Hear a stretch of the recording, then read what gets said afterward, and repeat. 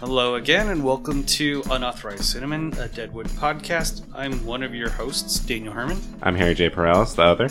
And we have a very special guest this time. Harry, why don't you introduce our guest? Yes, very special indeed. Aaron Reynolds, professor at U of H in the Honors College, is actually one of the people responsible for my love of Deadwood. Oh, really? Yeah. You were talking it up in the early days before I even watched it. Oh, wow. Okay. I mean, actually, now that I think about it, I can remember where there was a sort of litmus test of like which of my students are cool. It's the ones that could, like they knew of Deadwood and they're like, yeah, I'm watching this show called Deadwood. It's really cool. And it's like, yeah, I know. I've watched it for a while now. You get an A for this semester. Exactly, yeah. Cool. So, and how did you come? Did you just watch it as it aired on HBO? HBO? It was a weird thing where this is showing my relative age, I guess, or whatever, is that I remember, because at the time this came out, it was still just basically Sopranos. Mm-hmm. And it was, and in my grad school days, when I was doing my PhD here at UH, we had a guy named Murray who would let us come over and use his HBO. And so literally there'd be like 20 people in his living room to watch The Sopranos. But the thing I remember is that we'd wander back in after talking about Sopranos and there'd be this Western on. And there's just fuck this and cocksucker that. And we were just kind of like, what the hell is this? Because there wasn't nearly that kind of hype machine that HBO has now. It took a while, and then we started watching a little bit of it, but then we're just like kind of hopelessly lost because we're midway into this very dense show. So I didn't really catch up on it until it came out on DVD the first season. But then by the time of season 3, I was over at Uncle Tio's, watching it there, and we wound it up there. So I have a lot of memories of that too. But I don't want to get into that territory with the spoilers. Yeah. Awesome. Well, let's dig in, shall we? Mm-hmm. We are starting season 2, and now from what I've done, the digging I've done online, a lot of people think of this as, well, first of all, it's pretty unanimously the best season of Deadwood. There's a lot of people that put this as the best season of television in the history of the medium. I've made my thoughts clear before that I'm firmly in that camp, but I also understand that season 4 of The Wire's out there, and season 4 also of The Simpsons has a claim. What do you guys think? What do you think of this season overall? Starting off, I'm rewatching it, so it's kind of I don't know. It's not that I'm not taking to it. It's just because I love I obviously love this opener. I think it's a terrific opener, but everything's kind of established. So I'm still waiting until I kind of get like midway through the season to see if I like this one better than the preview, because there's just so many terrific moments and characters that are lost from the first season. Well, this season starts off in changes already coming in 2 different forms. Mm-hmm. We open up on a stagecoach that's coming into town. Someone made the comment on, one of the websites that I read. It was either AV Club or Alan Sepinwall's write-up. They said that this was like a stagecoach route that has opened up. Mm-hmm. Like, obviously, stagecoaches have come in before to bring Merrick's camera and Alma's dad. But this is an actual, regular running stagecoach. So that's just one, sign of the camp growing. It's carrying, first of all, some new whores for Joni Stubbs' establishment, which, as we find out, these are even more expensive and even more, not specialized, but high-end. There's a gem where you can... $1 will get you anything you need for the evening. And there's a Bella Union where it's a little bit more and not so much of a frontiering type. Mm-hmm. But now this one is, there's no games of chance. There's no alcohol. It's just for one thing, and it's very expensive. Yeah. The other people in the stagecoach are Martha and William Bullock. And this is the first, other than Alma, who comes to take a kind of different station in the camp, Martha is representing, the incoming of, domesticity, and a type of woman that doesn't have business there. All the women that are there, they're either there to, service as whores, or with Alma, she owns a claim through a series of occurrences. and Calamity Jane's there to drink, pretty much, and be around Bill. And she struggles with finding a reason why she's there. But Martha's there specifically to be a wife and mother. Mm-hmm. Sort of tapping into that, there's something I hope I don't get annoying with this over the whole episode, but watching this episode the second time in a week, I just realized how much of this it's like duty versus desire. Oh, and the stagecoach, it's perfect. It's already there. You know, we've got the horrors on one side, and we've got family coming in. They're both coming in at one time. You know, and it really astounded me how much it's just encapsulating everything all throughout of this whole duty versus desire. I'll try not to say duty versus desire every time, but so also along with the stagecoach coming in, there's telegraph lines. Yes, going up. So not only is there new types of people moving into Deadwood, but they're about to be connected to the outside world in a way that they weren't before. And Al's going to have some words about that later. William is staring at boobs. Yeah. Which was duty versus desire right there. Right, yeah. Because his mom's like, don't be doing that. He's like, I can't help myself. Come on. Anyway. This is also the start of me getting celebrities wrong, because for a split second, until I realized how stupid it was, I was like, is that Anton Yelchin? I realized, no, he's he's like 15 years older than that kid at that point.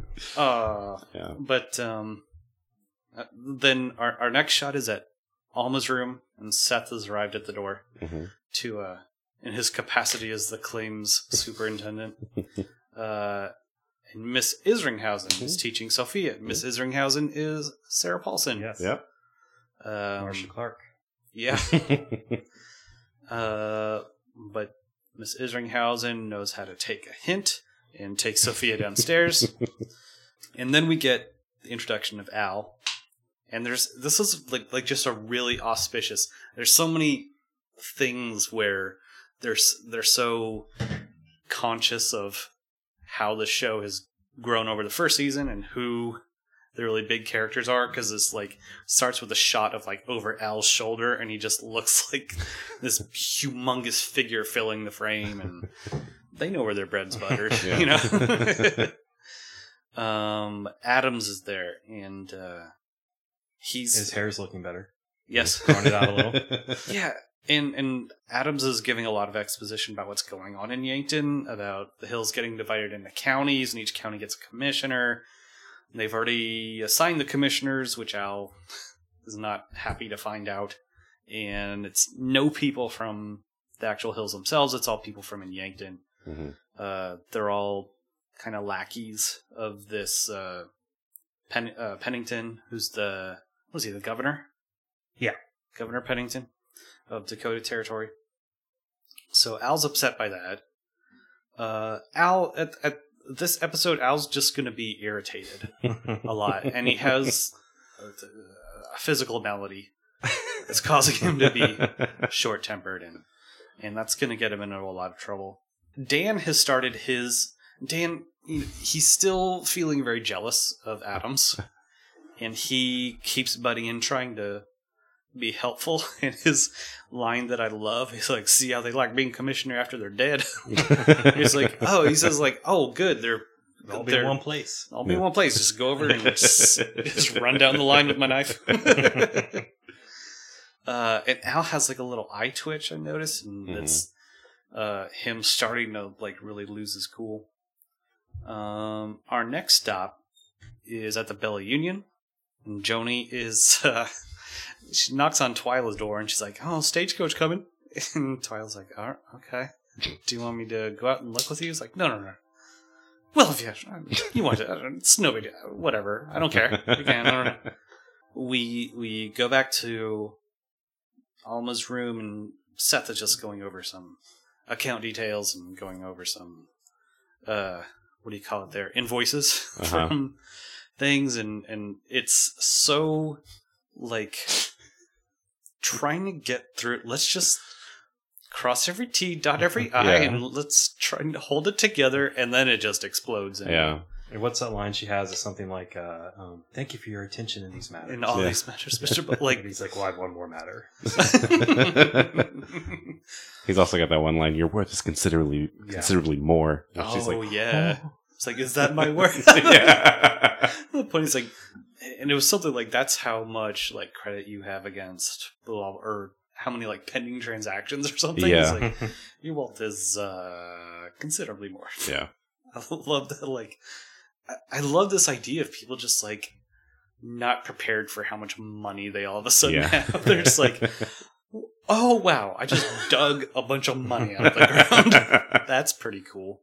Back at, and this is interesting. Like, they're doing a lot of cutting in between characters to start out. This episode, compared to I remember them doing it at the end of the final episode of season 1 with the parade and when it's building to Seth beating the crap out of, I guess, another fight, beating the crap out of Alma's dad. Mm-hmm. And there's all this sort of cross-cutting, watching people everyone's figuring out, oh, this is what's going on. And yeah, I couldn't remember, but it seemed like that was unusual then, and it's unusual in this episode, where usually they let scenes play out more. But here we're kind of bouncing around, which of course is building to something, but we don't know it.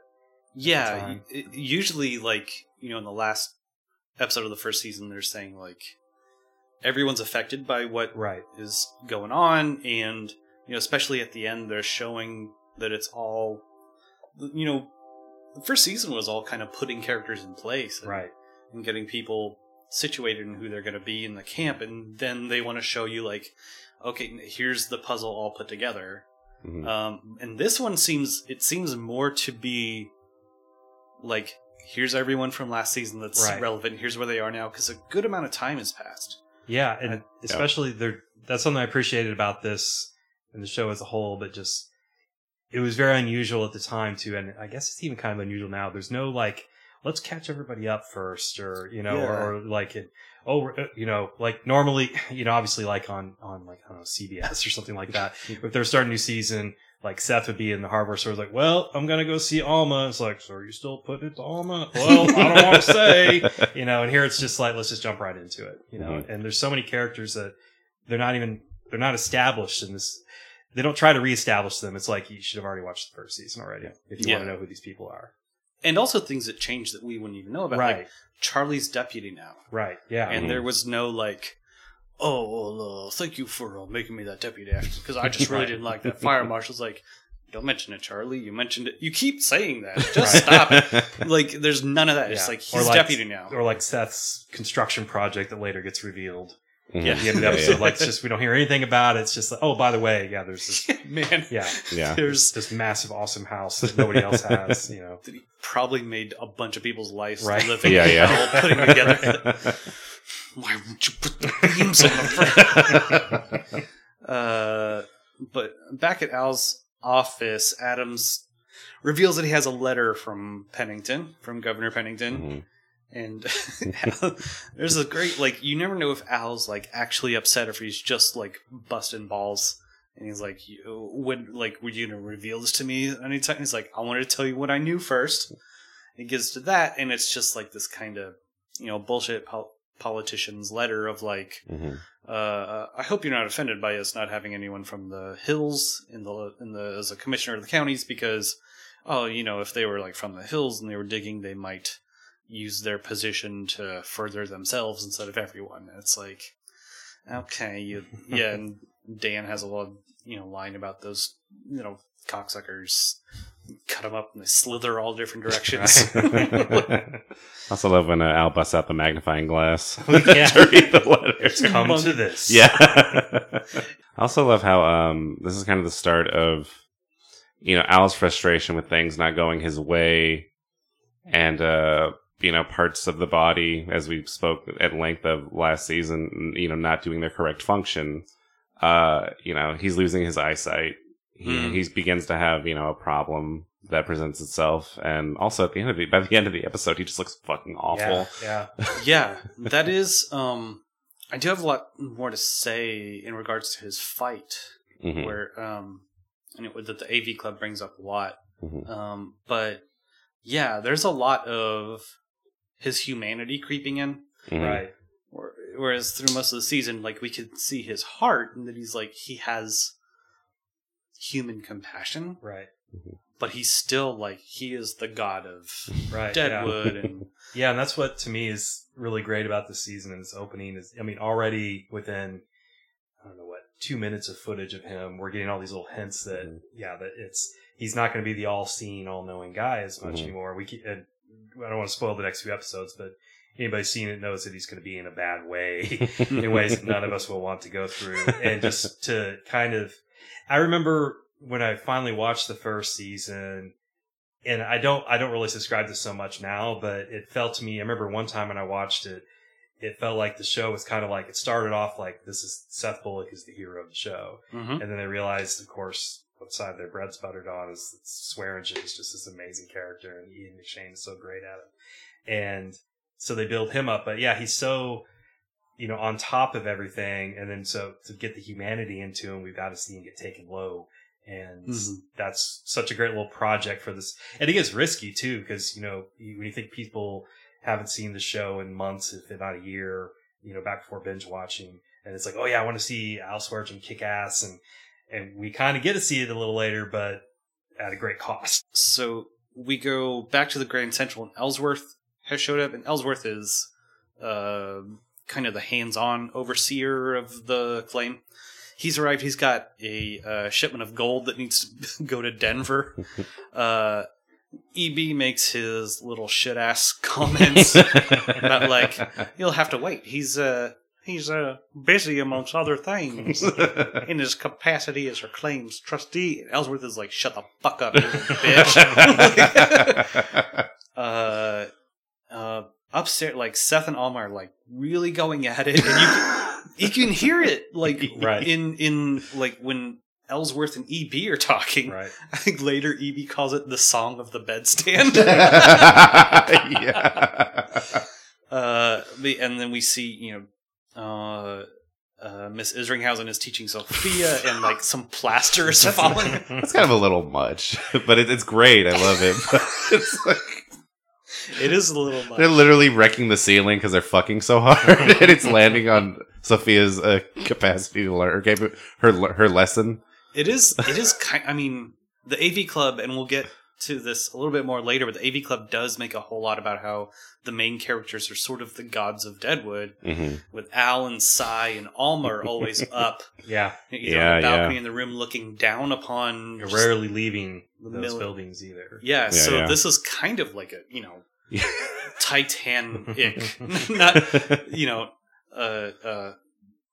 melding. I don't know. I guess what the Greeks would call thunder is like what's happening. Later, EB's like, it was like a Greek battle about something else. But he literally says it. But is it just me, or is Ellsworth a little better dressed too? Yes. He's got like a vest. He's still got that crappy hat, but it seems like he's at least his station's risen a little bit or something. He is. Jim Beaver comments on Alan Sepinwall's write-ups, and he mentioned that like he was really happy to like be cleaned up for this season. He was like, no one got out of this clean, but I was cleaner this season. That just made me think of the first time we see Bullock come into Alma's room in that scene. I was just rewatching this about an hour ago just to make sure it was really fresh. And I just noticed that there's all this flecks of mud all over his wool pants, Bullock's, just from walking up the street. That's such a great detail, because it is. Everybody does get dirty in this show. That's awesome. And he also mentioned, Jim Beaver did, that there was a new costume designer for this season that went on to do Mad Men after that. Oh, wow. Okay. And those were always fucking great. Right. So so we're back in Al's office, and this is when he actually reads through Pennington's letter. When he's saying that, like, oh yeah, that's blah blah blah. There's a lot of like, I've done better having watched the season all the way through once, and watching, I watch it once all the way through, and then once again with subtitles and taking notes, so I can follow all the machinations a little bit easier. But even now, I'm like, so Pennington like is not sure what Al's gonna do, and is waiting to see which way he goes or something like that. That Adams is telling him, like, oh, he's not sure which way you're gonna go with this, so he's just hedging his bets. Doesn't Al say something like, "That's cause for cutting throat" or something like that? I think the coach like might be cause for murdering. Yeah, I think Dan's just like, I'll do it. Is that what you want now? Dan's very anxious to prove himself useful in this episode. In the next one, so that's when Al's just super agitated. And he walks out onto the balcony and he like points at the telegraph line, invisible messages from invisible sources. And Dan has like really good points at this. He's like, I just figured like there's a faster version of a letter. Mm-hmm. And I thought this was very interesting. It's like Al just wheels on it. It's like, when's the last time you got a fucking letter from a stranger? And bad news about Paul. Bad news about Paul. I like when he's like, well, you've thought on it more than me. Yeah. For the rest of the scene, like he's just ruminating about his poor Paul. I want to see like those guys get back together and just reenact the scene where like Dan's just on his smartphone texting or something, you know? and Al's just like, fuck Facebook. You know? Just fall into this. But it's the same thing, you know. It's just, you know, what was it about the imponderables or I can't remember don't we have enough fucking imponderables? Right. Yeah. He just doesn't want to be connected and have like be able for people to just say something to him. Like that's another great sort of thing with Al's character is that, you know, because this is what he's been angling for all the last season is like civilization's coming, we got a bit of respectability, we can get a lot of power and money and everything like that, and now it's coming and he's like, oh fuck this, and can't we just kill people, and god damn it, and you know, I paid the bribes and they don't work, and you know, and it's so he's already getting kind of overwhelmed with the realities of this, you know. That's a really good point, because a big kind of turning point in season 1 is when he decided to, for lack of a better phrase, just not kill as many people. Right. Yeah. Like, okay, we need to cut this out. Yeah. And I think that's a good, but like, he's so irritated by so many different things right now. He's like, this used to be so much easier. Right. Yeah. It's just, I mean, it's a great human touch. That's again, like on so many shows, it would be, well, actually, now I think about like, you know, like on a network, a CBS or ABC show or whatever,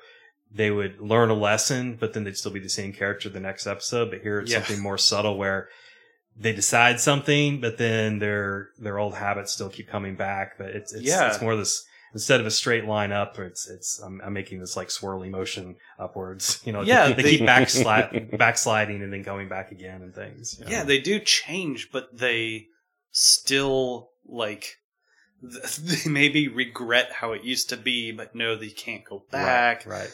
Like, that's also true of, I think it's next episode, but Alma's talking about how she used to be addicted to laudanum. Right, yeah. And she's like, Sophia helped me out of that. Right. And when her dad was in town, you can see her kind of start to reach for the laudanum, even though she's... Right. So, or in this episode, coming up very soon, where, you know, Seth is the sheriff, but then he's also like, fuck that, you know? Yeah.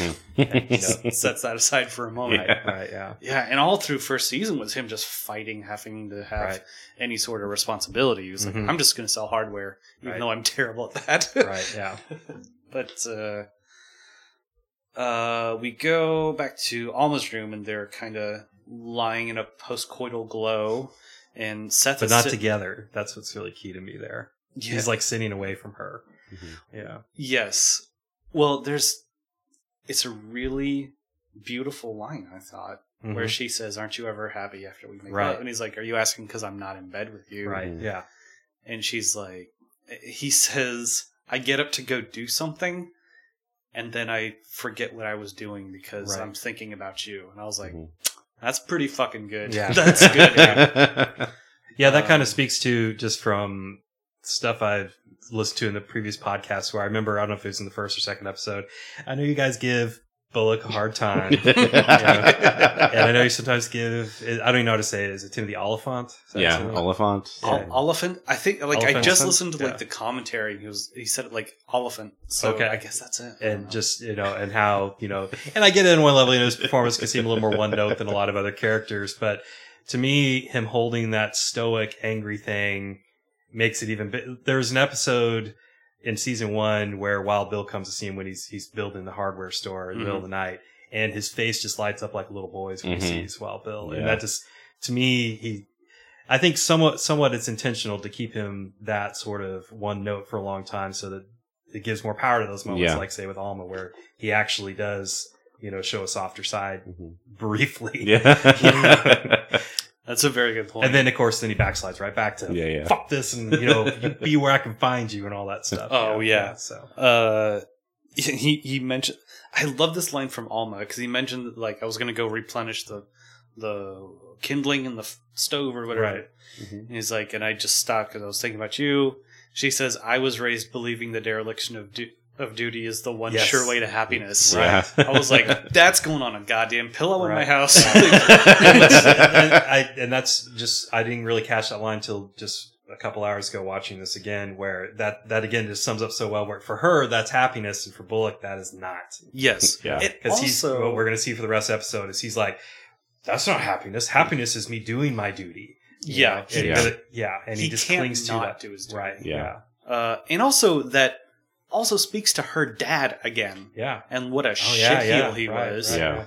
That he just loves to not do what he was supposed. Oh man, Yeah. I'm thinking about that motherfucker. Ellsworth knocks on the door. He's like, "Can we start loading up so the men don't fall to drinking?" Y'all stop fucking, please. If we don't start loading, our men will just start getting drunk. I don't ever want to see another goddamn comment about millennials and our work ethic. When these like these men are falling to drink if they aren't fast enough unloading. When all these soldiers are like turning in their weapons, mining supplies. Like, come on, man. No one's perfect. Let's see. So we're back on Al's balcony, and Al is still just like lashing out. He's just in a pure rage at this point, and just literally just anything he sees, he starts yelling at. He's like looking at the stagecoach with the gold for Alma and the 4 guards, and he's like, he doesn't think if I wanted to, I could take out those 4 guards anytime I wanted to. Like, well, and Dan, he's also been drinking a lot more. Like he sets out the shot glasses earlier on in the meeting, and they all take a shot, but then he takes the bottle and just starts chugging it. Oh, okay. Yeah, so he's also liquored up more. Yeah. He's on a tear. And it's great. Just Adams and Dan just keep kind of doing that look like, oh, Daddy's getting more drunk. We better watch out. Somebody get Johnny, get him up here. Yeah. Take the brunt of the abuse. And Dan is still like, Dan's making very good points. As much as Dan is just Mm-hmm. muscle and pure like loyalty. And I think W.O. Brown said that he's basically an animal that wandered in out of the woods and learned how to, work for Al. Like, he's making very good points. He's like, I think, maybe he's just, protecting from other people. And Al's like, well, all those other people work at my, at my my pleasure or whatever. Like, I let them do that. And Dan's like, I don't think he means an insult by it. Right. And Al's like, the scary thing is, you're probably right. He doesn't know what the fuck he's doing. He's so He can't find. he's so cunt struck. Yeah, he's like, they're just in their little bubble floating around, like just mad at everything. And then there's the gunshot, and you're right. I do remember that. Like, there's this gunshot, and he's like mid swig from a bottle. That's a great little like, where's that from? And so. Here's possibly another theme of the episode in the next. Well, this is all, we should say, like, this is a 2-part episode. Yeah. And it's really... What's the title again? It's like a lie agreed upon. A lie agreed upon, which, boy, there's quite a few of those. So, and the first half is like during the day, the second half is like during the night. And we've talked before where supposedly each episode of Deadwood is supposed to take over the course of one day, which doesn't always happen, but I guess it's like close enough. And this is, part 1 and 2 is it's one full day and night. So it's part 2 only in the nighttime? Because it's like the sun's setting, I know, at the end of... Yeah. Okay, wow. Okay. So, I haven't seen episode 2 yet for a while, so yeah. Yeah, the part 2 ends like pretty much right near dawn. Yeah. Almost dawn. Actually, I can kind of picture it now. But yeah, but anyway, so the theme I'm talking about, he hears that shot.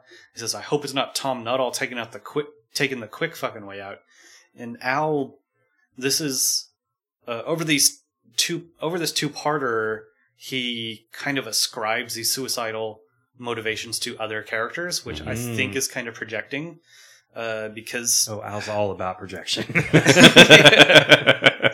Where he talks a little bit later, and sorry guys if you haven't watched the second half yet, I'm sorry, but he talks about how like, Bullock is just coming over here to get killed so he doesn't have to deal with all this bullshit in life with like all these concerns and goddamn aggravations, and it's like, who are you talking about?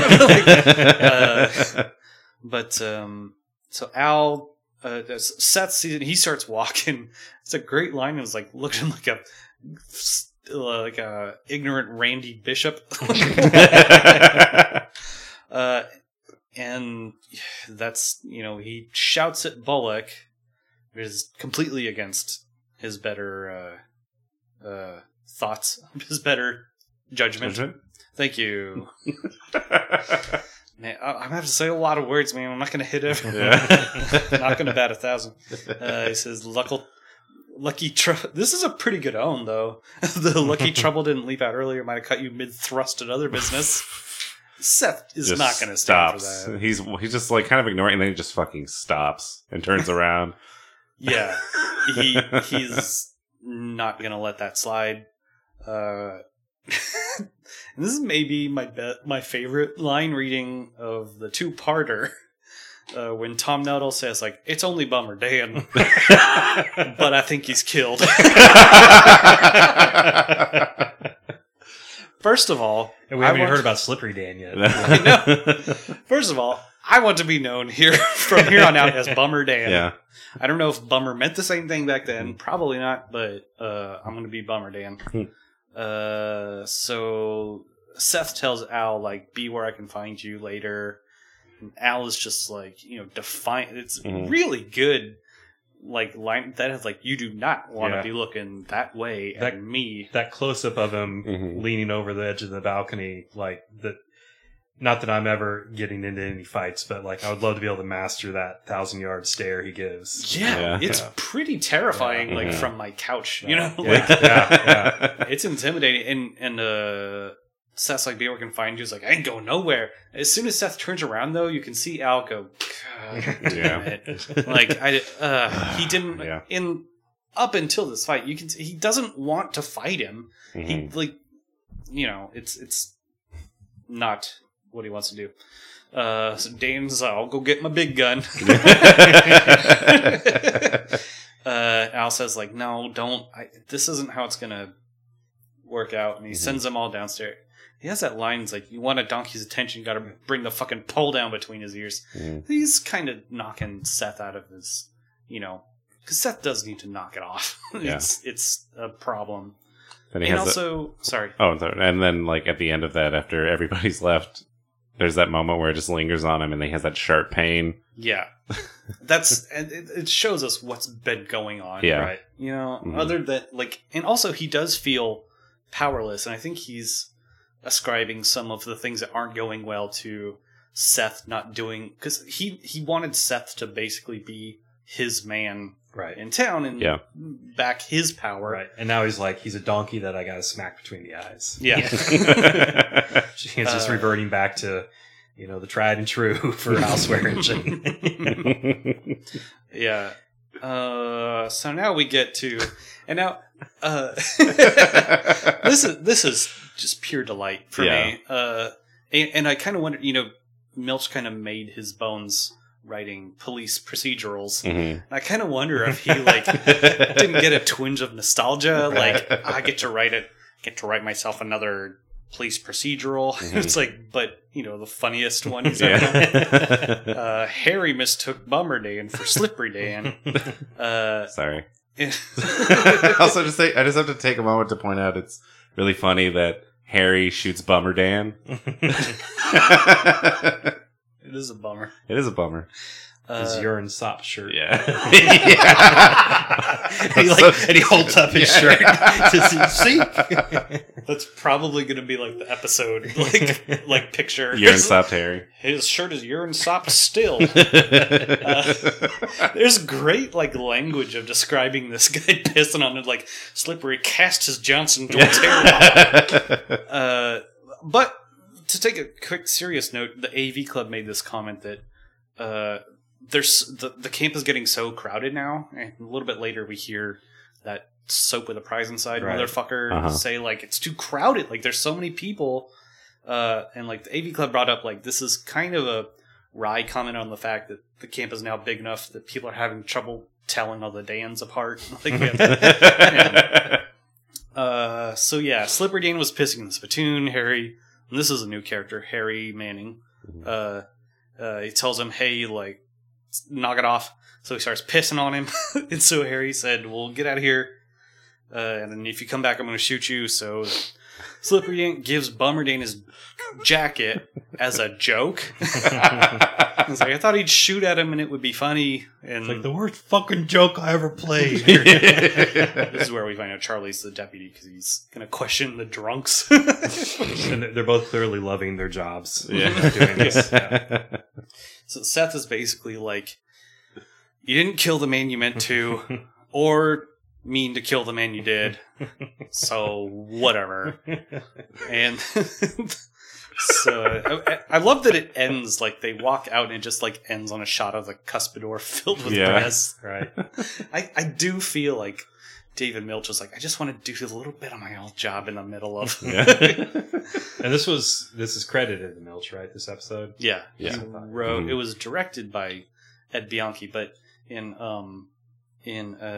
Jim Beaver's comments on Alan Sepinwall's blog, he mentions that like the way Milch worked like could frustrate a lot of directors, and he was saying this to say like Ed Bianchi was great and he knew exactly what to do and he was used to the style, but like basically the director would come in and start to do things, and then Milch would just come in and be like, all right, here's what we're going to do, and like completely change everything. So. Right. I remember seeing behind the scenes stuff where they said how typically in episodes like 8 or 9 days, and it would take them sometimes 20 days because Milch would just be like conferencing with the actors for every scene and stuff. And Jesus. I think this was on the supplements or somewhere, but where W. Earl Brown, he like, because there's a great footage of Milch writing where he just like basically lays on the floor on this kind of small propped up on with pillows. these pillows while somebody just kind of transcribes on a project back then, just some projector, laptop. Or whatever, and he'd go over a line like 20 times, but W. Earl Brown would just go sit down and watch him in awe, just like there's so much to learn watching this guy. Dude, I wish they had filmed like I'm a big 49ers fan. There's like tapes of Bill Walsh going over plays and like designing plays and stuff like that, and like to this day coaches just like watch it and like watch him like that would be like my thing for writing. I just want to watch David Milch like craft words. And from what I understand with shows like Deadwood and like Mad Men with Matt Weiner, however you say it, and those kind of auteur TV shows, that the showrunner basically does write all the scripts on some level, but then the underwriters get credits at times for, what they contributed most to or whatever. So I'm sure Milch went through everything on every episode, but that's what it just jumped out at me like, oh, this one's actually credited just to Milch. So which like he probably didn't take a lot of input from other writers when it's just his script or whatever. Yeah. And you can kind of see it in this one of just, especially when I get to the ending, but like the ending note, that voiceover, it's out of character for the show in a way, but it's just so great if you ask me. We'll get to that later, but let's see. So Seth is walking up to confront Al. Charlie's like, "Hey, where are you going?" He's like, "The gym." And Charlie's like, "Well, let me just come with you and back you up." And Seth is just like, "No, this is personal." He's like, "Well, Al's gonna have all those guys in his place backing him up. Like, just let me follow you." And that's when he sees the asshole. So, the prize in it. Hey, does that meat got a prize in it? And Seth's just like, It's just so funny because it's just like this fucking guy. Yeah. Like everything else today. And it really, like, even watching it just a couple hours ago when I watched it Sunday night, I was like, he's going to shoot him. He's gonna be, no. He actually goes easy on him because he's saving it up for what's later. Yeah. And this is where, he tells him, like, you were told to keep a respectable interval, like 25 paces. Like, takes him and walks the paces with him, like, one, count 2, with 3. me. But like, the guy's like, look, they're everywhere now. They're like, there's nowhere I can go that I'm 25 paces away. We go to the Bella Union balcony, and Joni tells Cy that they're looking at the stagecoach coming from Bismarck, and this is the best mood Cy's in the whole episode, and he's still a fucking creep. Yeah. He's like, I always feel a tingle at the bottom of my balls. It's like, okay. And I guess there's just something about that shot on the balcony too, where like they're just it's Joni and what's her other name? Lila. They're just like, the stagecoach come or watch it, and then he shows up, and then they're like, oh god, and they gotta like both like flank him and hang off of his shoulders and stoke his ego and everything, and it's just so gross and creepy. And Joni's having to like lay her head on his shoulder, right? And she knows what that stagecoach has. And he's like, "Let me talk about my balls." And just, and like, I was really confused because it just seems so like aggressive, but maybe that's just Powers Booth, like just being like, "Is it President Hayes? Is it a juggler? Magic Man?" Like, God. Well, he's like the mirror. We'll get into this with a later scene of it too. But he's such a mirror image of Swearingen, not mirror like reverse image, like a negative image. Yeah, a negative image where he's Swearingen obviously has a lot of character flaws and everything, but there's a charisma and an energy and still a humanity where Cy is just dead inside. Yeah, he's a sociopath.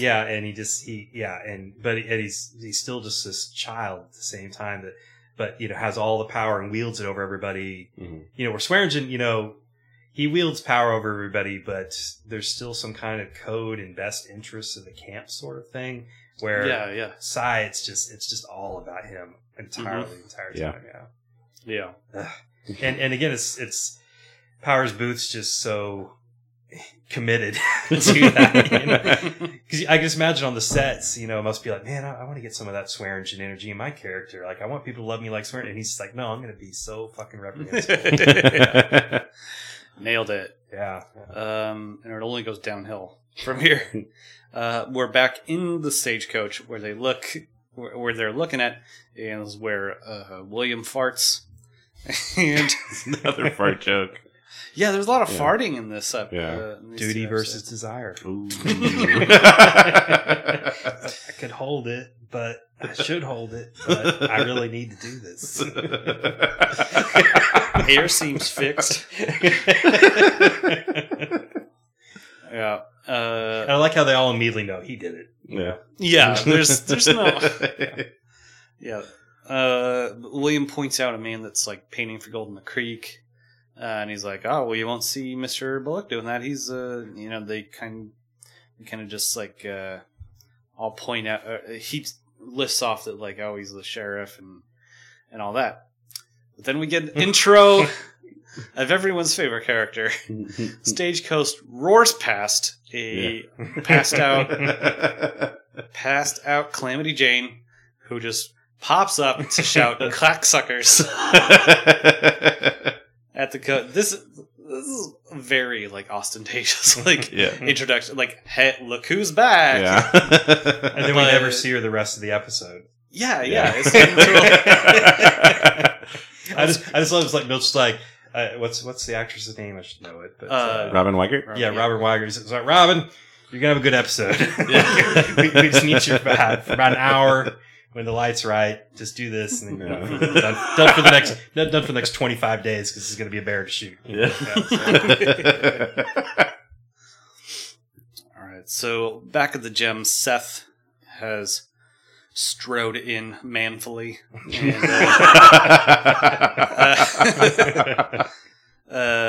Trixie sees that and she like runs off to the hardware store. She's like, oh fuck.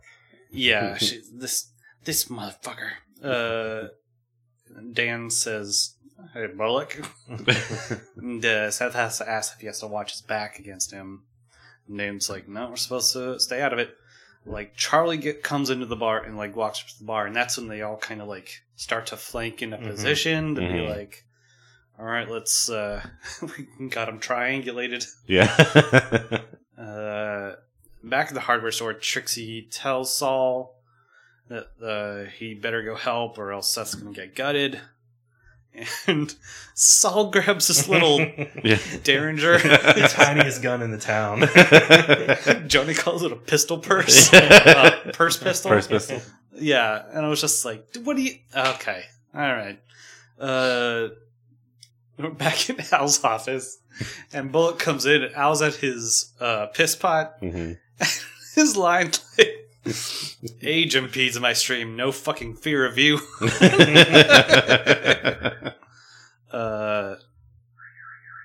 But before they start all that, Al wants to know, like, look, before we get into all this, is Alma, like, gonna invest it all in Deadwood, or is she just gonna, like, ship it all off to Denver, like, take all this money and move it out of the camp?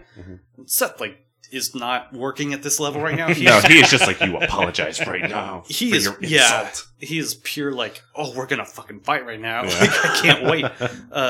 And Al's like, look, we got, and Al like tries to bring into, remember, we're like partners here in this, like we're rowing in the same direction, trying to get this camp on good footing. Like, we've got these cocksuckers in Yankton carving us up and putting these commissioners in charge, and they've been here. Like, we need some money in camp, and we need to get more, you know, people rich that can fight back against these the politicians just wanting to, like, put their snouts in our trough, whatever. But there's the lines like, he's asking him, like, is she going to ship it all out, like, or with you at her ear, among other points of entry. He also just can't fucking help himself. Well, there's like this moment in there too, though, where it seems like Dawn's, and it's not in the dialogue really. I mean, I guess maybe the final line a little bit as a jab, but there's just something that crosses McShane's face that seems like he's like, oh shit, like you actually care about her. Yeah. Like you know, and then and again, it's that thing of, you know, Swearingen just talk about the good of the town and let's make some money and everything like that. And he's like, oh fuck, this guy's, you know, again, he's just thinking about himself and, you know, instead of duty and all that. And it's just that, that little turn. That's just this nice little extra thing that at that point, you know, you realize, like, it's just, you know, Swearingen, he thinks he reads people really well, but he still hasn't been reading the situation exactly right. Because that's when he starts to even back off on the fight a little bit. He says something about, like, or I could profess in another way. Like, well, there is a real, like, well, first of all, real quick. Yeah. Like, I thought it was interesting. He tells Seth that, like, look, I'm doing my part, but there's some angles that I'm not an expert at, and I don't know how to handle. Yeah. And I need you to help me out with it, which is, I thought, really interesting. Right. And plays into how Al is not in complete control anymore, the way he used to. He used to be just, like, the god of the entire camp, and anything he wanted, he got done. But now he's, like, telling Seth, like, look, I need your help here. And he says, like, if only you would sheath your prick long enough. It's probably a too far. I don't, there might be something in between. There's a part where Seth goes, shut up, you son of a bitch. Right, yeah. He's got that great line where he's just like, the world abounds in cunts of every kind, including hers. Right, yeah. We're getting ass fucked, carved into counters, with not one fucking commissioner coming from the hills. How do you have this information? From the governor himself in a pricey little personal note. They want to make us a trough for Yankton snouts and them hoople heads out there. They need buttressing against going over to those cocksuckers. Now, I can handle my areas, but there's dimensions and fucking angles I'm not expert at. You would be if you'd sheath your prick long enough. Shut up. And resume being the upright pain in the balls that graced us all last summer. Shut up, you son of a bitch. Jesus Christ. Bullock.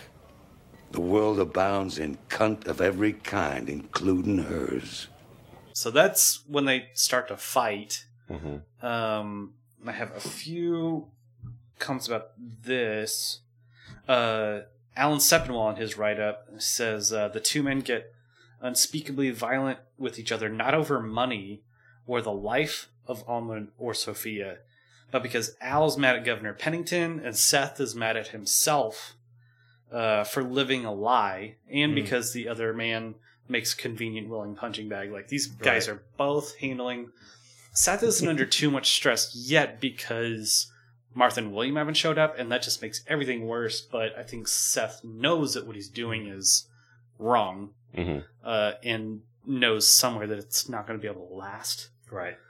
And Al, as we've said, like, he's got this physical condition that's bugging him, plus he's dealing with all this bullshit over in Yankton that he's just not willing to put up with, and it just explodes into, you know... And plus, just there's all this holdover tension from, you know, the very first time these two guys cross paths. Oh, yeah. You know, I mean, so, you know, get a room already, you know, fuck already, or, you know, start beating the crap out of each other already, you know, so that it's kind of like clearing the slate for the rest of the series, really. Like, okay, they've got to come to blows to get this off their chests before they can do anything else. It's funny you bring that up because it's like, it's kind of the second time Seth has done that this episode. Like the first times with Alma, where they're just, let's go through this business, and there's that big passionate like sex scene. Right. Now he's having another big passionate fight scene. Yeah. And I love when they finally like come to blows. Just that cutaway where you can't. It's not shot like a normal view where, you know, like fists up and they start punching or whatever, but like they just start grappling with each other. Yeah, And you can't, like, for a second you can't tell who's who. Yeah. You know, and it's not a, you know, I mean, it is still badass, but it's not badass in the way it's usually filmed, you know. Yeah, it's not, and of course, and they go over the balcony, like, it's not like one of the sides go over the balcony. They're just so tearing at each other, they don't even see the railing. And stuff, you know? And going to, that's interesting that you say, like, you can't really tell them apart, because in David Milch's book that he wrote, The Stories of the Black Hills, he talks about how this fight became because they were necessarily part of the same soul. He said Freud read about the narcissism of minor differences. I'm just going to quote from here on out, saying that the most violent antagonisms are between peoples or individuals who feel a need to differentiate themselves because they feel so similar. And they are so comfortable.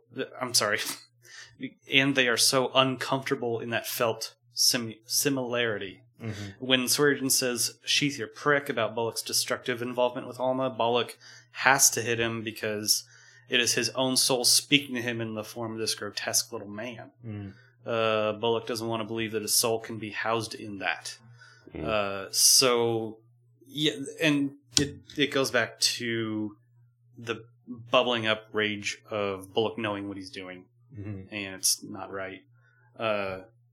And like we were saying earlier, with these people like Al and Cy and Alma are sort of, and Seth also, but Seth is also on the ground, but these are kind of the gods of the camp.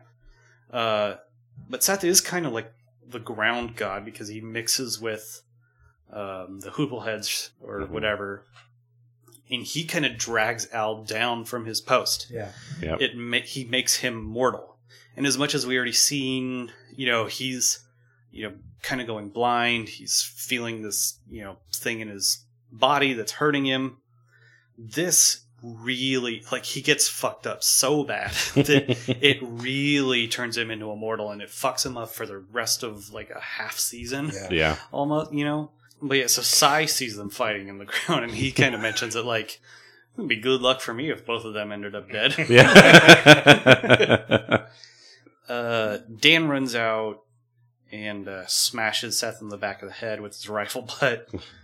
And he looks like, it's like, I love Dan, you know, like, I mean, even though he's this murderous guy, like, you know where he stands at all times, and he's so enraged that someone's coming after Dad, you know. I thought that was, it's this great line reading that, you know, it's badass, but there's still this vulnerability to it, you know. Yeah, he's very much a little kid in this. That's when the stagecoach pulls up with Martha and William. Saul and Charlie, oh god, this part was so like, I've seen this show before, but I saw them, I was like, oh no, it was rough, man. It was like, you know, the fog of war, I guess, you know, and I even like paused it at certain points, and it just happened to be at a point where like Seth is or Saul is walking out, and you see him just kind of like wide-eyed, like, what's going on? And Johnny's just like panicked, turning. It's really scary. Yeah. Like, it's great, especially in a. I just thought HBO did so well, at least back then for me, and it's just hard to keep up the novelty of this. I mean, maybe they're still doing it, but we're just used to it. But where in the first episode, before it's even over, there's these moments where you feel like anything can happen. Yeah. And even though nothing permanent happens there, just that air of danger in that moment is just so well done. Yeah, to watch Saul and Charlie like get shot is really like disturbing to me. Right. And I mean, and it fits with the themes of the show and everything too, just how, because basically by the end of season 1, everybody's not loving each other and ready to, unite on all fronts, but sort of alliances have been formed. And then like just all it takes is 2 guys grappling with each other and it could all go to shit. Yeah. Like very quickly. And just setting that up again, the fragility of the civilization. That's really great. And the whole camp is there. We see shots of like Merrick and EB walking up. It affects everyone. Right. Yeah. But yeah. So Johnny wheels on him, shoots him. Charlie's coming up behind him, and Johnny shoots him on the side of the face. Al gets up and he has a knife. Matter of fact. And he goes like, and even yells. He's like, "I have a knife." He's got that great bit too. He's like, "It come to me now."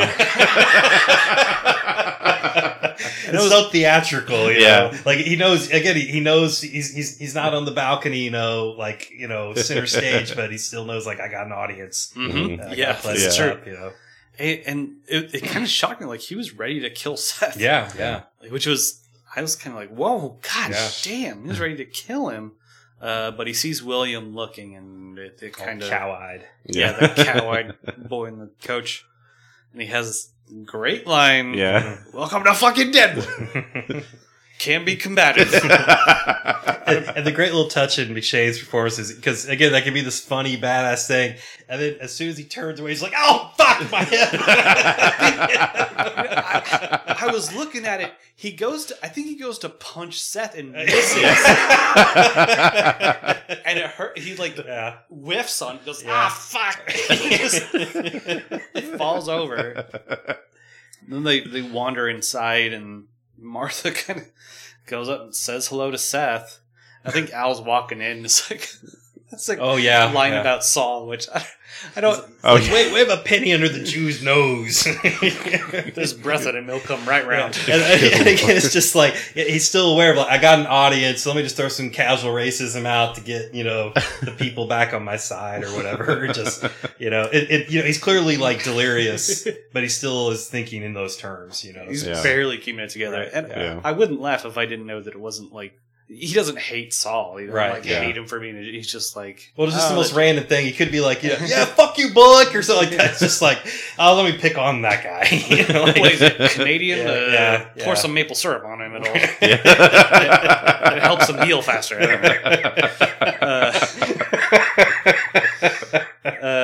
So Martha says hello to Seth and says like, could you please take their belongings to the yonder house, and then proceeds to pass out. Charlie that's the first mention of the house, right? There's a plot line about him buying the land from Hostetler. Mm-hmm. Oh, right. In the first season, but this is we never see it being built. Yeah, and that's just like the writer in me. I mean, that's just always like good writing to me is where it's like you don't need to mention it until it's a part of the scene in the moment. Mm-hmm. Like instead of this like. Well, Saul, I've been tired of building this house for so long, and that. And it's just, we don't need that information until we need it, It's just so efficient. Yeah. There's great, like, I just love when I just get presented with something like you don't need to like fill in the backstory of how it came to be, or just be like, remember how we did that? It's like just do it. Like I filled in the blanks with the Charlie's deputy. Like I don't need to know why he decided to or soon. Like just it happened and whatever.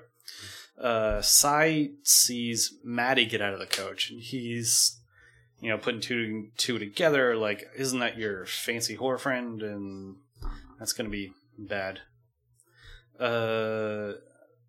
And then we go to the Bell Union in Cy's office, and he is pissed off that Joni has already set up her own place. So Joni's like bought the place. She's got it all ready to go. And she's been doing all of this kind of in quiet. Yeah, he's telling Maddie, like, I'm just upset I didn't have any warning. And Sai's been like advocating for this all last season. Yeah. And I just being a complete shit asshole about it. I think maybe he just thought she never could afford it, I guess. Right, yeah. Because he's wondering how she got the money and all that. But like, and also he's I love watching this two women's like, we just have to like get through this. Yeah. And then after today, we're free. Right. Like, and it's pushed even further on the balcony scene later of just, it's really so ugly, but fascinating. Just, how much you just realize these women have to just get through this fucking episode with this guy, and indulge him. And it's funny too, just watch, like, there's some great bit in that scene where, I think it's after, I can't remember, what's her name? Maddie? Is that her name? Maddie is it? Maddie. Yeah. Alice Krieg, I think is her name. Or The Born Queen. Yeah, yes. Yeah. But, she's all composed and not rattled by anything. Like, she's a pro, and there's even that bit where he says, like, you can go suck some cock and, it's my treat or whatever. And she's like, are you even blind or whatever? And even Sai's like, holy fuck. She's like, I can't get to her at anything. That's pretty good. Yeah. What a pistol. Yeah, but Joni's not that level yet, but that's part of what she's looking for is this tutelage and there's that bit where Sai, once he's alone with her, he's like, oh, Joni, your little smile and all that. And she's not smiling. Yeah. But but she's just kind of like, yeah, okay, I'll just, whatever you need, I will do because I'm trying to get out of here, and there's this real kind of like paralysis, that just like, I'll just, again, just be on the receiving end of all this abuse, Yeah, just weather this wave. Right. And we'll be okay. Right, yeah. And there's, he asked Matt, he's like, can I have a moment alone? And he goes, I mean, an 18-year relationship between me and Joni, just one moment alone. It's like, yeah, right. An 18-year relationship, like you owned this woman and pimped her. Like, I understand that there's a certain understanding of what their relationship is, but it's like, well, and he introduces that 18-year timeline by being like, how long have you been giving me money for, fuck money for jewelry or whatever? Yeah, she's like, since I was 14 or whatever. Oh, God, yeah. So he's introducing this power thing over her already. And of course, that detail of just, knocking those boxes at both women the whole time. Those packages. Yeah. They're just bouncing off of them. And they never react to it, We go back to the gym and Al's getting bandaged up. He is looking rough, dude. Yeah. Dane is bitching about Adams, holding him back from shooting Bullock. And Johnny, meanwhile, is feeling really bad about shooting Saul. Yeah. He's like, what was he thinking? Coming out with me that little purse pistol.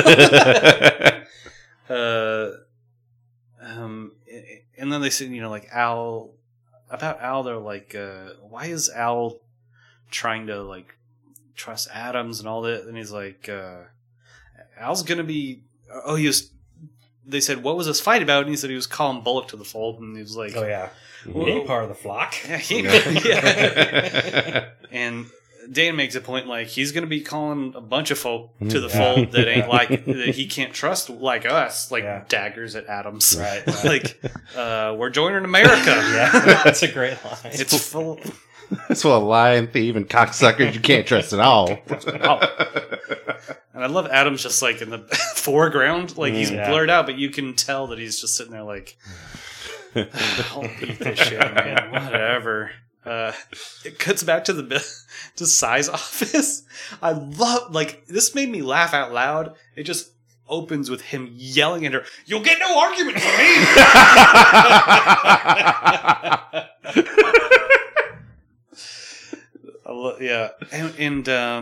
But he's like, this is where he grills her about, like, where'd you get that money? Mm-hmm. He kind of offhand, he mentions that, your daddy sold you to me for $6.50, mm-hmm.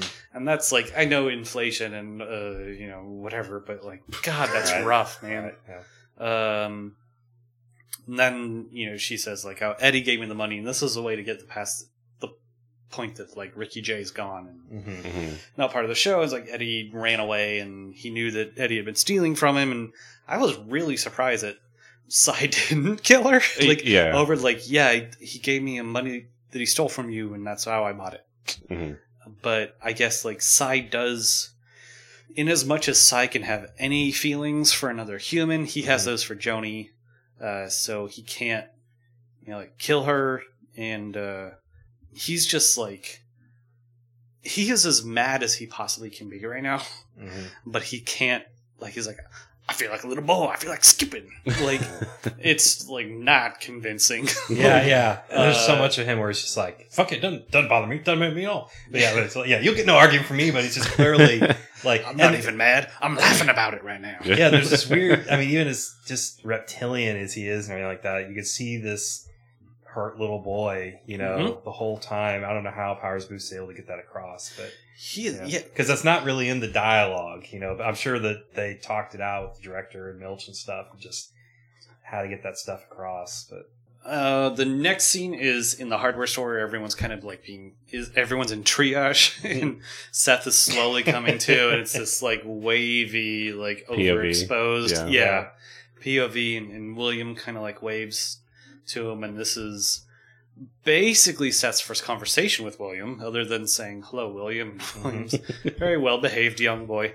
So he tells him, like, look, I that was personal between me and that man. That's why I don't have my gun and badge.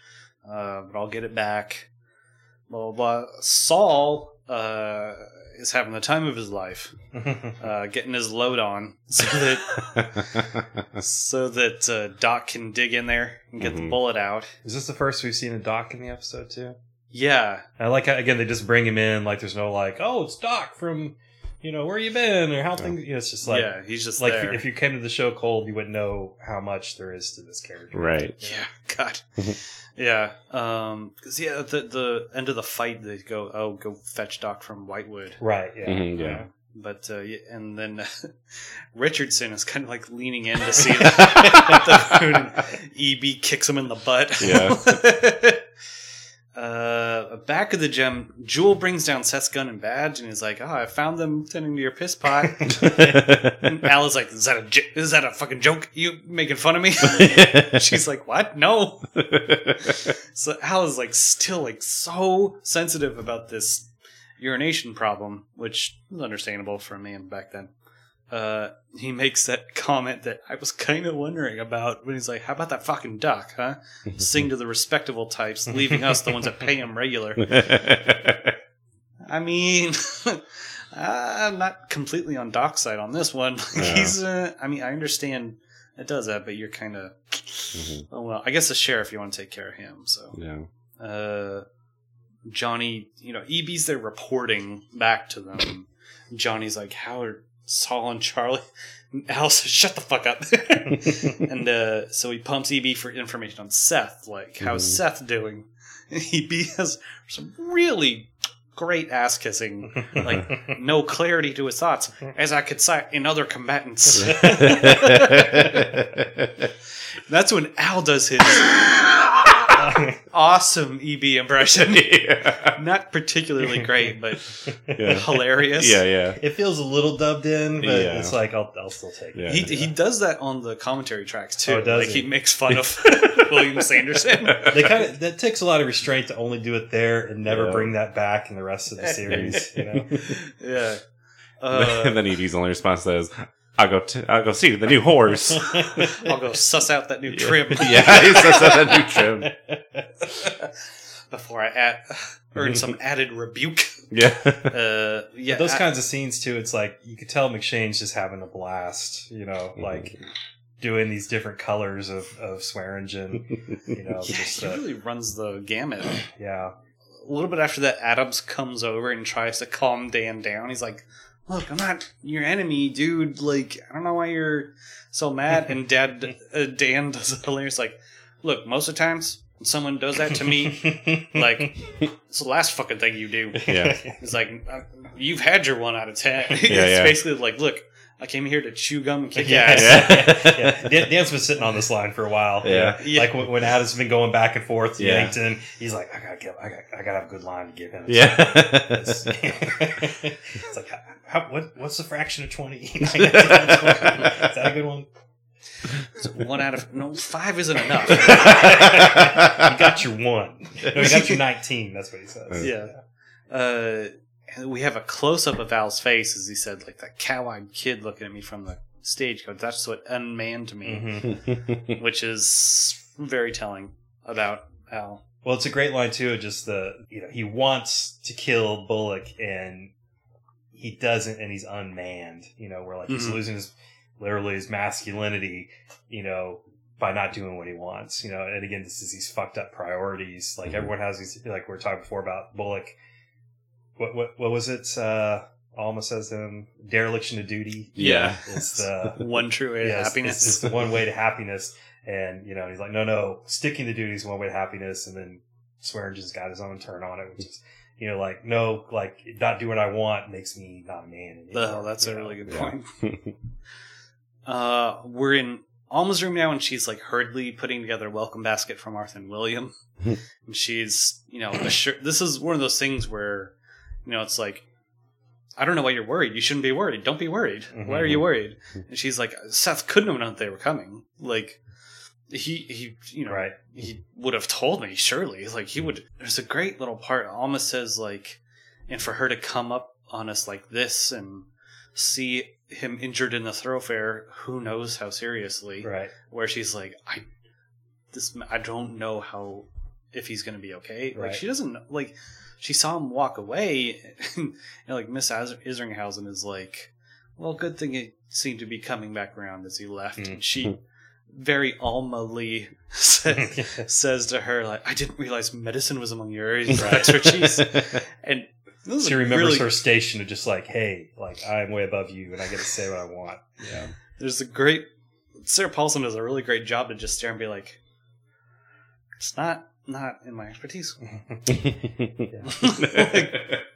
And the more we learn about Miss Isringhausen, Right. we know that it takes a lot of restraint for her not to be like, Right, yeah. fuck you, bitch. Right, yeah, Sophia's putting a little ribbon on her candy for her to give to William, which is very cute. Ellsworth comes up and he's walking her down to the hardware store, and he's kind of like, I don't know if this is the best time to be doing this. Right. Maybe any other time. And Alma has another great. Alma's got a lot of really good lines in this double episode. He says, "I've stopped believing I can dictate the terms of my opportunities," which fair play to you. Like, that's not wrong. We're at the hardware store, and Saul says, "I'm sorry for throwing up," which I think they mentioned that he doesn't usually drink, I guess, and hardly ever gets drunk. And this is very much like, Well, I think they're giving him laudanum too. Yes, Yeah. Because it says something about like, if you did throw up, I'd question your habits or something. Like that. Yeah, Yeah. that's true. If you hadn't, I'd suspect your previous habits. Right. That's when Alma walks in, and I love the look on Martha's face when Alma walks in. Right. She's just like, "Are you fucking kidding me? This woman is here." Also, Martha, we should mention, is Anna Gunn, Right. Right. Yeah. as everyone knows from Seinfeld, playing Jerry's girlfriend on the episode The Glasses. No, she's from Breaking Bad. She plays Skylar White. Thank you. The person that is a great litmus test for if I'm going to hang out with anyone ever again is how they feel about Skylar White. But yeah, she's here. Molly Parker mentions in the commentary, in the Alan Sepinwall mentions it, that she's wearing this scarlet. Yes. Mm-hmm. Point Which is that out like, too. it's only missing an A embroidered. Right. I think it might be the only time other than, I think it's the only time we've seen her not in black, at least as far as public dress and everything. It really jumps out and, I think in a nice way, just. Yeah. Because it's perfect. It's also just structurally this scene, because this is kind of the climax scene as far as where everything comes to a head. There might be a couple more scenes afterwards, but it's kind of, this is the high point of tension, and it's not a fight. It's not about a murder or anything like that. It's just the incredible awkwardness that they just milk as much as they can here. And it's also, I mean, when you're talking before about, Alma walking over and her, I don't know how to say it. It's Sarah Paulson's Isringhausen. Isringhausen. Yeah. That little exchange with them and stuff. And it's easy to forget that how, Alma, how ensconced she is in that room. Yeah. And how she doesn't get to leave very much. And just, she sees things so much from a distance. And so when something happens, something she cares about, what must be right. Because she really has no idea what's happened, and how bad off he might be. And so this is like, it takes something that momentous to get her to, she's just like, okay, I'm going to suck it up and I'm going to go there. And I've got my little guise of like, I'm just being neighborly and I got my basket and stuff. But everyone sees through it immediately. And it's just so awkward. Yeah, but go ahead. Like, obviously there's more to milk from that. Yeah, man. Like, just awkwardness. They walk it. Like, I love that Seth shoots a little look at Ellsworth. Like, what the fuck? Ellsworth's just like, man, I just work here. And they all I thought it was interesting. They all just exchange "How do you do?" Yeah. How do you do? Their answer to "How do you do?" is "How do you do?" Yeah. It's just complete ceremony. There's It's all, how do you do? This also ties back to kind of the idea of like alliances being formed. You just see everybody in there being like, don't say nothing, don't say anything, because everybody knows. Everybody knows. And then even Charlie's even trying to help out and make it worse. Charlie cements his position as the fucking best. You recall Mrs. Garrett from my letters? Yes. That's good luck you had right there. Because I carry the mail, and I'll admit today, before lay people, we lose more letters than we deliver. But it's all covering because it's even because before it's Bullock is the one that starts that horrible thing of just like, you recall my letters. Oh, you recall, and you can tell like he is not well versed at lying, And, it's just so fucking it up, like making it worse. And, but Charlie's like, oh, I better help out, and it's like, no. And then they keep cutting to Jeffrey Jones just kind of like holding a bonnet and a hat, just going, well, I'm just gonna he's just here like on the statue,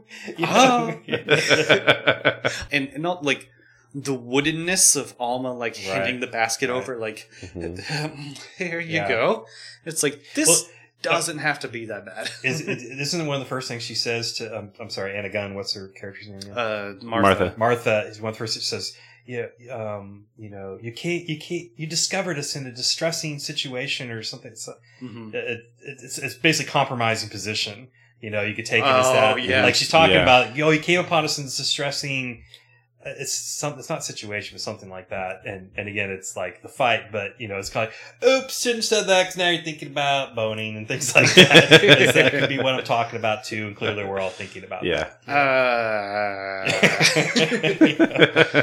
But so that mercifully. Did you notice I'm wearing red? That was a mistake too. That'd be funny. She's like, ow. But this mercifully comes to an end. Alma walking back is like, he never talked about me in his letters, did he? And Ellsworth's like, we don't talk about what he writes to his wife. Like, I don't know. And also, we don't need to be talking about it either. So that's that. Seth is walking back to the house with Martha and William. And Seth is like desperately trying to dig himself out of the hole. He's like, you remember what I wrote about her husband? See, her husband. That's her from the husband. Yeah. I did write about her. And Martha is just like, all right, you don't need to repeat yourself about it. We're both tired. Let's. I wasn't still like the second time I watched that. I mean, I'm sure you guys have a take on it, but like the second time I watched, I couldn't tell when she says you don't need to repeat yourself. Is she meaning? Yeah, I did see the letter, and like, and I do remember hearing that, but now I see something more to it. Or did he not ever like they never really? I'm not sure. I think it's intentionally ambiguous. Yeah. Mhm. I think her literal meaning is, yeah, you did write that to me. You don't need to repeat. Right. But Mhm. she's also saying like, Shut up, stupid. just Right. shut the fuck Right. up. Yeah. Because I'm not buying this Right. one bit. Yeah. And we're just going to have to agree upon this lie now. Yeah. Right. Bringing it back home. Yeah, man. And now we get to the Bell Union balcony. And the most, like, if that last scene wasn't uncomfortable enough, Yeah. like, a lot of discomfort. Cool. There's one, like, this, me and Harry, I texted Harry the screenshot of this. Because it is the most flabbergasting line I think I've come across. Where, like, Maddie, they see Martha and William and Seth walking to the house, and Maddie goes, like, oh, we were, that boy and that lady were, on the stagecoach with us. And Sai says, while the lady was traveling with you, her husband, the sheriff, was pickling his prick in the cunt brine of another. Right. Boy, if you have that sort of brain power and, like, proficiency with language, like, put it towards something else. like, I'll give it to you. That's a very evocative and well put line, but Jesus Christ, cunt brine. Right. Indeed. But yeah, David like, Milch is like, thank you. I'll take that Emmy now. But all the whores come out and they have a bottle of champagne and they're going to toast to the Chez Amis, which I'm going to be continually irritated hearing Kim Dickens say over the rest of the series. Chez Amis. And he's still just like on full tilt of like, it's a happy fucking day. Like, really scary. And he offers one of the girls as a gesture of friendship. Maddie and Joni are just like, they immediately see through it. Yeah, they're like, we got all the girls we need. You don't need to do that. And he's like, don't be worried. He's like, if you don't take it off to like cut her. And he's like, I'm not spying on you. I'm not trying to rip her guts out. Like, okay, dude. And he said, like, I'm not a monkey in a zoo throwing my shit after you. And they're already long gone. And he's still just, he's also bringing up the point that, like, because it's made with his stolen money, then he's going to be expecting, 60 cents on the first dollar. Right. Yeah. And again, they're just like, okay, like, just get him out of here. Yeah. And of course, the other big awful moment in there is where he's got them all sticking their tongues out to toast and pour the bottom, and he's like, stick a fucking tongue out, and grabbing that one girl, and it's full temper tantrum of like, it's really ugly. I really didn't like watching it. If I remember right in that scene too, I mean, I could be wrong, but I don't recall any like ominous music playing, or it's shot in this very kind of flat, still way that still makes even more just sickening. Yeah. Still daylight too. Yeah. I think it's like magic hour. Yeah, maybe. And it's it's just very matter of fact. Right. And bad. Because I mean, there's moments of stylized violence in Deadwood, obviously, and stuff, but like, like the fight going over the balcony and everything. But this one, it's just like, it's just so like just plain and ugly. Yeah, deeply disturbing. And then to top it all off, he has that line that's even worse than the cunt brine. Like, don't believe there's no good woman till you've seen one with maggots in her eyes. Right. Yeah. God damn, it's really hard to like put up with that, But anyway, we're done with that. Sai's bad. The sun's going down. It'll come up later. Seth takes him to the house that they built. He asks Martha, like, did you get my letter about the house? And she says, I did get that letter. And it's like, did you just put emphasis on the word that? I did get that letter. Anyway, this was, I thought, really interesting from the AV Club. It's not like perfect, but it was a really interesting way where like they keep asking, like, may we go in? And Seth's like, I can't go in right now. This is what the AV Club said. They said the end of this first episode echoes in some ways The Searchers. Oh, sure. Seth stopping just short outside the large house he's built his new family, unable to go inside it, both for practical concerns and for the simple fact that he is as much an outsider to his own family as he is to anything else. Like, now in The Searchers, it was a completely different point of why John Wayne's character, I forget. Ethan can't go in. Like, he can never go in. Right. And that's shot from within the house. Yeah. And the door closing, we're here. We don't go in with them. We stay with Seth. Yeah. Because we still haven't been in. We still haven't got a good look at that. That's another thing. It's weird.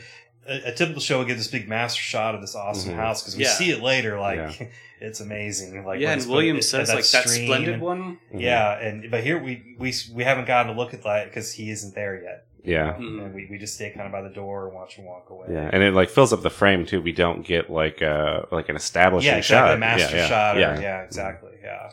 Which that's obviously TV 101 is give us the clear view of something. Yeah. Right. But they're clearly saving it for him too. I mean, the other thing just with that searcher saying that jumped out to me is because before, because I can't remember what it was like the first time I saw it, but in subsequent viewings, until the last one, when he's like, I can't go in there, I'm thinking like, because he wants to go see Alma, of course, but it's set up where she's like, oh, you're going to get your gun. And he kind of plays it that way too, of like, yeah, I'm going to again do my duty and I'm sheriff, so I can't come in here until I come back a man. But he's actually, and again, it's set up, in the last scenes with Swearingen, it's all, Bullock's coming back for his gun. We don't know what's going to happen when he does. So it's set up like that's going to be the end of the episode somehow. Yeah. And instead it just bypasses that. And, he's not even thinking about getting obviously he's going to get it at some point, but what's more important to him is to go to Alma at the end. Which is, again, it's that great turn. It's so great in the show when, doing the out of character thing makes the character more interesting instead of doing, because this is up to this moment, you wouldn't think of Bullock being capable of doing that,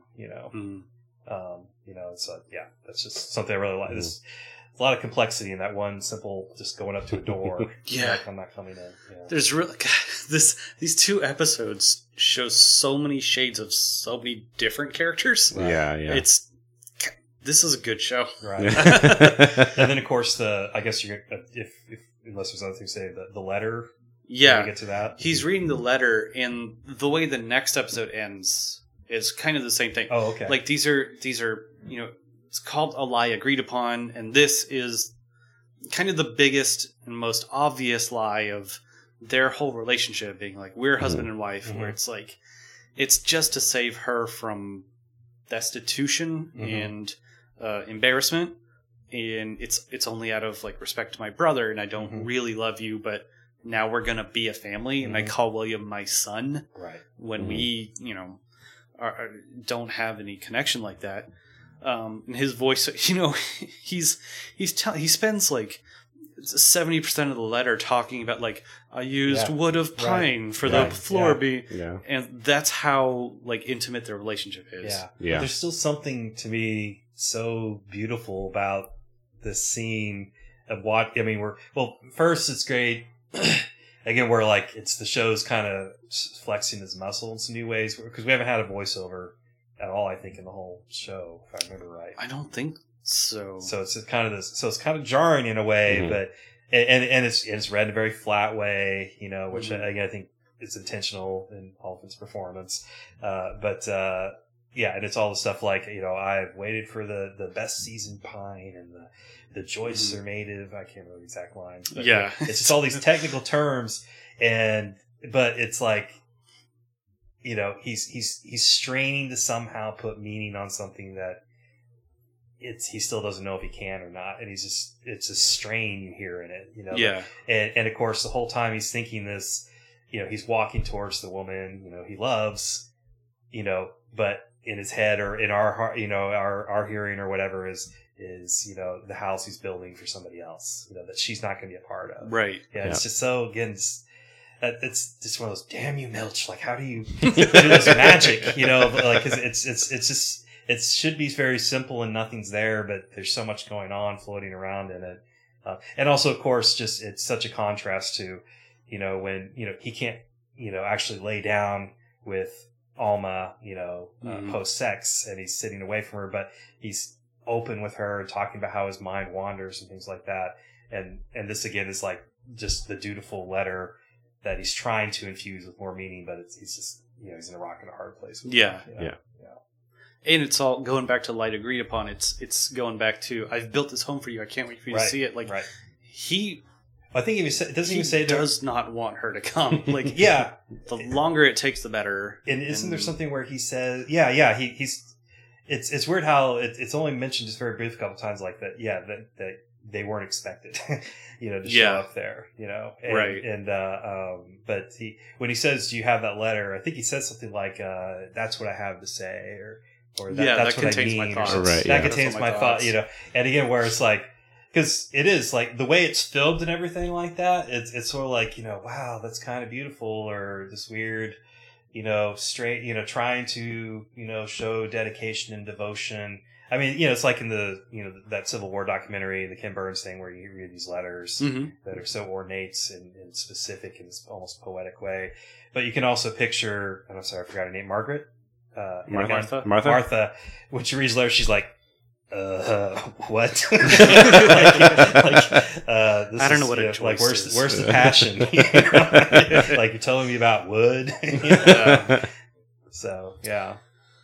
But anyway, that is the end of part 1. No, go ahead. I'm sorry, because I'm fresh from this episode, but because we still have that final shot of Bullock going to her wordlessly, and they go to the door. And it's this great little play on, the final Godfather shot, where they're in the doorway and they just wordlessly embrace, but they're not in the room. They're outside the room. Yeah. I thought that was interesting. She pulls the door shut a little bit, like to hide from Sophia, I guess, what's happening. I guess that's my take. Yeah. Where it's this thing where they hug and you could just fade on that. Yeah. But you see, even in the midst of that embrace, you see her reach and start pulling the door, like, so that to block the view from the inside. Yeah. And to me, that's just, again, this wonderful thing of, they can't just act. They have to be thinking about appearances and duty and all that sort of stuff. Yeah. There's also that cool thing where, I didn't realize until you brought it up, but, he is not able to go into the house he built.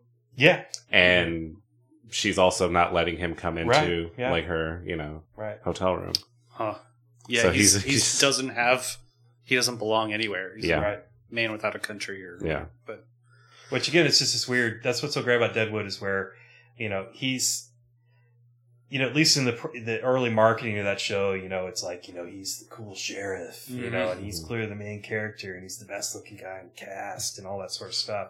But he's the one that has the hardest time connecting in a lot of ways, and can't negotiate with people, and has a lot of the more difficulties. Where Swearingen, for all his flaws, he has family. He has connections. He deals fairly well with people. Yeah, and he's gonna, and that's this great sort of little reversal of, the Western tropes. Yeah. Go Deadwood. I like it. All right, well, that is part 1 of A Light Agreed Upon, the very beginning of season 2. Thanks everyone for listening. Thank you, Aaron, for joining us. This was fun. Great. I wish I saw the second episode to talk about it. You'll have to watch some more and come back. Yeah, sure. Absolutely. So thank you everyone for listening. Thanks to everyone that's subscribed already.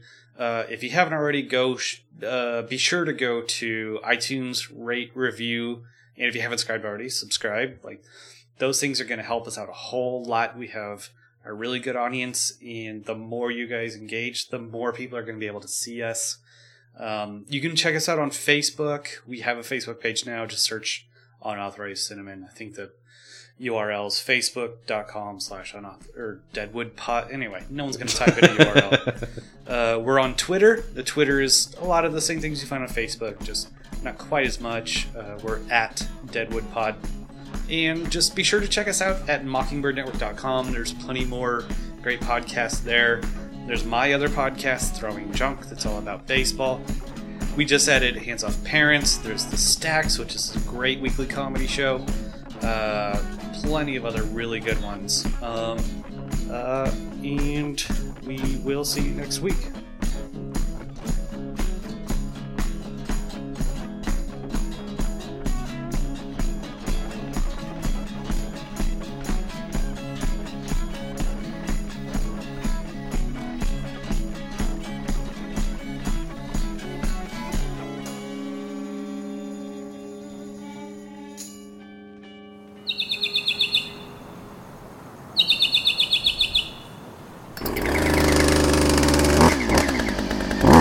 Mockingbird Network.